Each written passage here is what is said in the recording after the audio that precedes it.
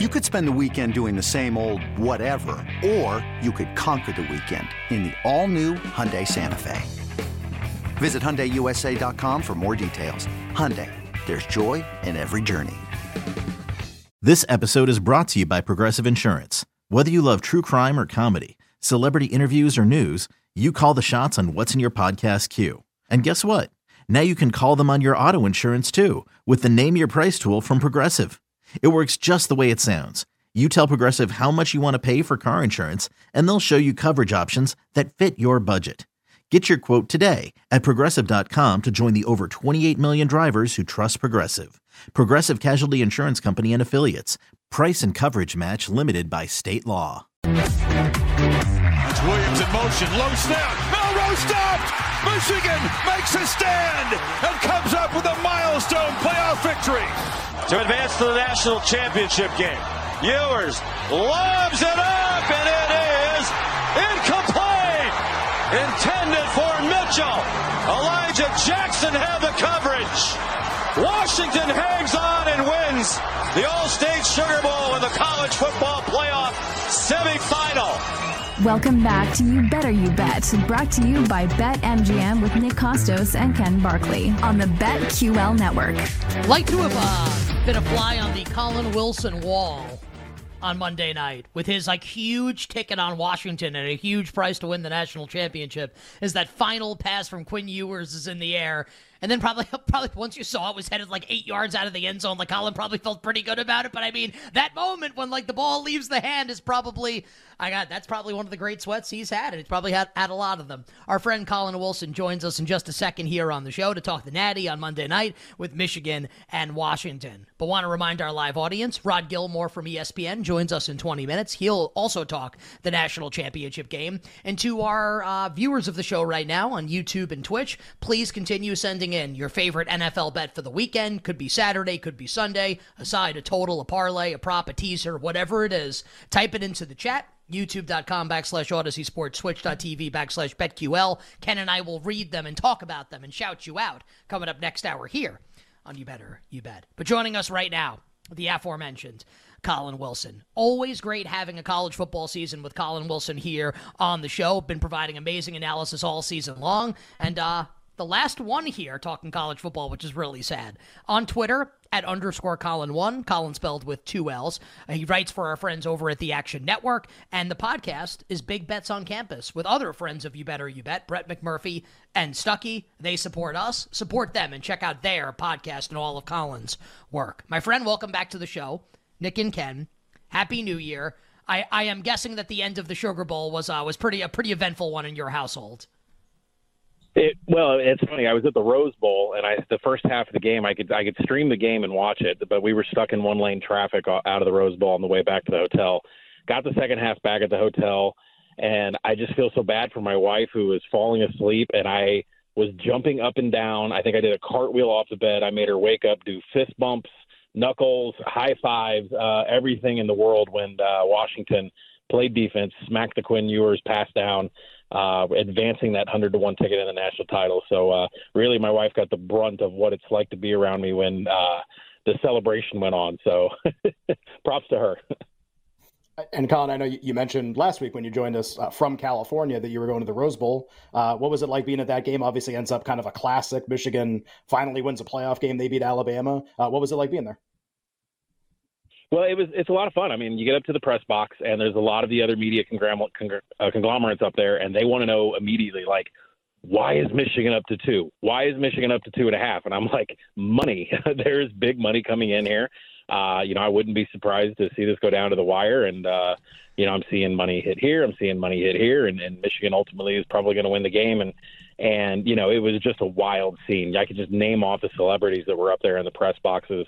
I'm sorry, in the Michigan luxury boxes, which is what side the media boxes were on. Getting to be down on the field before the game, after the game, it really gives you insight into who's injured, or maybe some whispers going around from other people that cover the team locally about who's going to have a bad game, who's going to have a good game. Like, there is somebody very well connected to the Alabama program that was talking about how Milroe has struggled in practices. And I thought to myself, this information is just unbelievably wealthy at this moment. So I'm on my way down right now. I'm actually in the airport on my way down to Houston. Player Media Day is tomorrow. I plan on focusing Dylan Johnson, the running back for Washington, who was in a walking boot after the Sugar Bowl. He's so important to the Washington play-action pass. And then I'll be there for the coaches' media day on Sunday. And pregame, I'll be tweeting live from the field and see if Dylan Johnson can cut or be a big part of this Washington offense. Well, we'll get to the bets for the game in a second, but I want to go back to something that you said in another answer in this interview, Collin. Though, when you woke your wife up, she was like pumped. She was giving you, because like whenever I wake my wife up, like when Julius Randle hit the 3-pointer last year against the Heat that got the double bang from Mike Breen, she's usually quite cross with me. So your wife was, so that I think that's great for you, man. Your wife loved it when you woke her up, I'm guessing, for the Washington win. It helps when the wives know there's a pot of gold at the end of the rainbow, right? So I mean, if you just wake them up for a random bucket, there's no money on the line. But I mean, at this stage, when you've been married to someone long enough, if there's a pot of gold at the end, they'll wake up. Yeah, no prenup. So I just, that's good, great for me too. This is all. It's a community pot. That's what you got to learn as time goes on here. Let's start talking about, Collin, some of the markets for the national championship game. And I think it will be tough to divorce yourself from this, but I know you have, we all know you have Washington for a ton of money. Let's just pretend you didn't, because I think an objective examination of this game, at least for most of our live audience, will probably yield the best results, because they don't win the same thing that you do on Washington. So if you had nothing going in the game, and UC will do the side first, that Michigan's a 4.5-point favorite. Whether people care or not, the look-aheads last week on this were 6 or 7. Michigan a bigger favorite. Washington looks good, they win. That's how you get 4.5. Just in terms of the side, Collin, if you did not have your Washington ticket, what would you bet in the national championship game in terms of the point spread? I would be betting Michigan, and I would be looking to buy the best number at 4. -115 would be my boundary. Every time it gets to 5, there's a little bit of a buyback.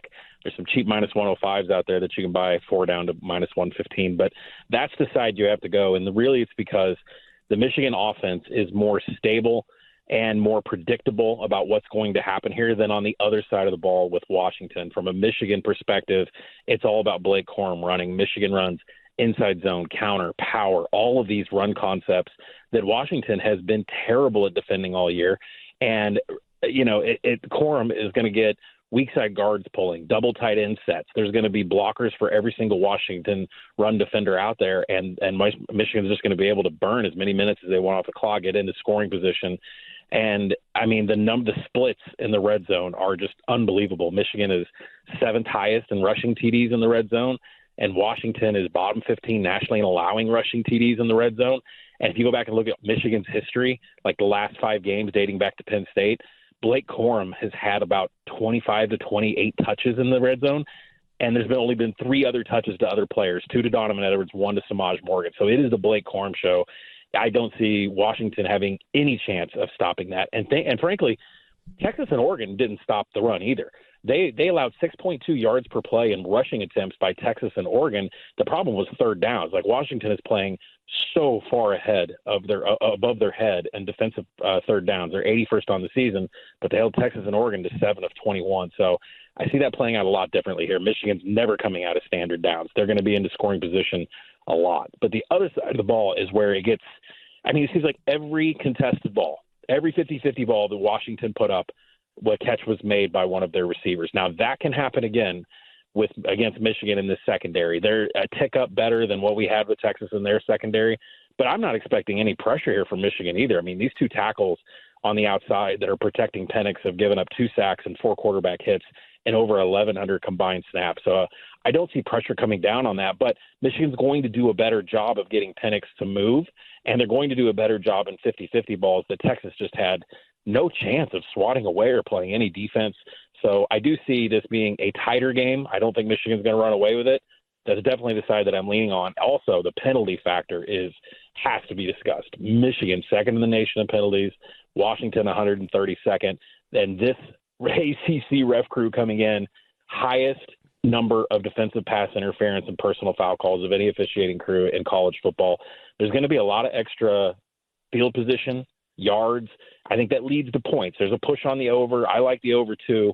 But you're going to see some resistance. A lot of numbers guys make this about 55. But if you want a game where it's going to creep up to about 52, 54 points, and then all of a sudden the refs make the difference in this going over, it screams that that's what's going to happen in this game. All right, you better here with Nick and Ken on a Friday. We are talking the national championship game, Michigan and Washington, with our pal Collin Wilson. Big Bets on Campus podcast, the Action Network on Twitter at _Collin1. Collin spelled with 2 L's. All right, Collin telling you he likes Michigan if he had no position previously. Michigan to win the game, cover the spread, and likes the over a little bit as well, setting 55.5, 56.5. Thinks the refs may play a role in that. So, Collin, what about some player props here that you might be eyeing for this game? What about that? Player props for the national championship game. Yeah, I've been on a hunt for the last 48 hours to find a Michael Penix rushing prop. I will get him by Monday. I still don't see anything out there now. Michael Penix had 44 rushing yards going into the Sugar Bowl last week. Then he had 30 rushing yards last week, 2 off of two designed runs and 1 scramble. And you think to yourself, this guy hasn't run all year. He hasn't needed to. And he's had 2 ACL tears, and you just kind of figured that he wasn't a part of the plan, the offensive plan, to be taking off on his own.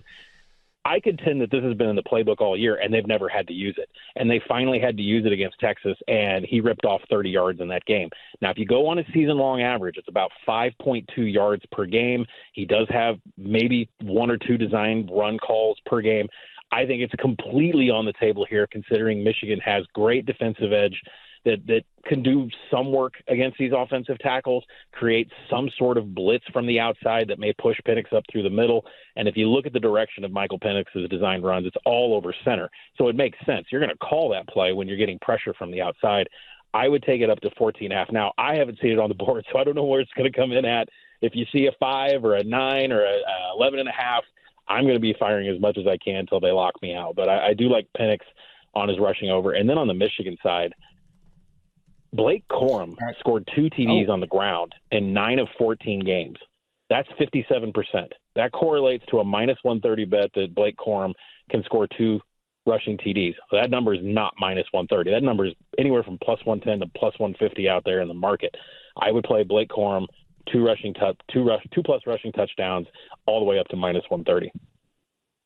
Yeah, I don't. The Corum props are definitely up everywhere. And Collin, I know you were quoting a price on that because they are listed. I can't find Penix anywhere because you say that, and I'm thinking to myself as you're giving that answer, oh yeah, those designed runs against Texas worked like really, really well. Like as a person who needs Michigan to win the title, those plays terrify me because obviously they're really good generating explosive pass plays down the field. All right, so I think some really good thoughts there on the national championship game. It's like I'm actually really, really excited for it, like Michigan bets or not. Collin, would it surprise you to learn, maybe it wouldn't because you're really plugged in on this stuff, there's already a market open on the Heisman Trophy for next season, and this does not have to be even like a very intelligent opinion. It's January 5th. The award will be handed out in 11 months, 12 months, basically, almost a year from right now. But I just want to read you these odds. I think people would just be curious, like, how does the market even start getting formed for something like this? So there are 3 co-favorites. Quinn Ewers, Beck, and Milroe, so the quarterbacks for Texas, Georgia, and Alabama, are plus 750. Dylan Gabriel, who's now the quarterback at Oregon, is 10-1. Will Howard, who was recently announced he's Ohio State starting quarterback transfer, he's 15. Nico, the guy from Tennessee, I can never pronounce his last name correctly, 15. Jackson Arnold, 18, Oklahoma. Connor Wigman, 18. Nussmeier, 20, that's LSU starting quarterback. J.J. McCarthy, 20. Riley Leonard, who transferred to Notre Dame from Duke, is 25. Even if this is just like your first thought about the Heisman Trophy this year, I just think it's fun that there's a market open already. Any thoughts on this to close? Yeah, I was going to wait. I have a piece coming out after the national championship on who I think can win the national title next year, and I think it goes hand in hand with your logic around the Heisman. There is a team out there, and I'm going to give it away right away, and I hope it doesn't move the number before I get a chance to buy it. And I need the right number for this team, too. Also, I don't like the number that's out there at FanDuel. I think it will come in higher at other shops, so I'm going to wait. But there's a team out there that doesn't have to play a conference championship. They completely cleaned house on the offensive side, went and got one of the best offensive coordinators in the nation, and they got one of the best quarterback transfers, and that team is Notre Dame. So the job that I have over the next couple of days is to sit down with schedules, power rating adjustments, kind of look and see, because this Notre Dame schedule is junk. I mean, it's too easy. It's not even fair. So Riley Leonard, and remember, what's the criteria for winning the Heisman? Generally, it's a team that is contending for a national championship or at least makes their conference championship games. If Notre Dame who doesn't play a conference championship game, wins every game except for one loss going in the postseason, they are going to host a playoff game in South Bend, which is going to be one of the biggest things ever in college football, led by a quarterback that we all loved at Duke with, he's getting an upgrade at every single position. He's getting an upgraded offensive line, and he's getting the best offensive coordinator, Mike Denbach, coming from LSU, who just, did everything at LSU for a couple of years. He's coming up to Notre Dame to be his offensive coordinator. I love Notre Dame to make the playoff. I love Notre Dame to host a playoff game, and Riley Leonard's going to get a lot of attention because of that next year. I'm not sure they have the depth and enough 5 stars to win the national title, but if the criteria for Heisman is make the playoff and have a chance, boy, Notre Dame and Riley Leonard are way up on the list. Collin, in like 15 seconds, any reflections, because you're talking about Notre Dame hosting a playoff game. This is the last year of like college football as we know it. Any thoughts on that, man, as like a lifelong, like diehard college football fan, college football better here in about 10, 15 seconds? They got it right finally. Well, even when they went to the BCS, Auburn went undefeated and make the final championship game. I think the 14 playoff was great. I think it's helped us cut out co-champions. It's helped us pick the right teams. And finally, college football admits it's a professional league and it's made for TV. Hell, that just got me really excited. Yes, it is. And who likes to watch TV? Me and everybody else. Collin, great job, man. The absolute best. Been coming on with us all season. Please support him. Check out his work at the Action Network. Big Bets on Campus. On Twitter at _Collin1. Collin, of course, spelled with 2 L's. My friend, hope you get some W's coming up on Monday night, my friend. Enjoy the game. Stay well. We'll talk to you soon. Thanks, guys. Talk to you soon.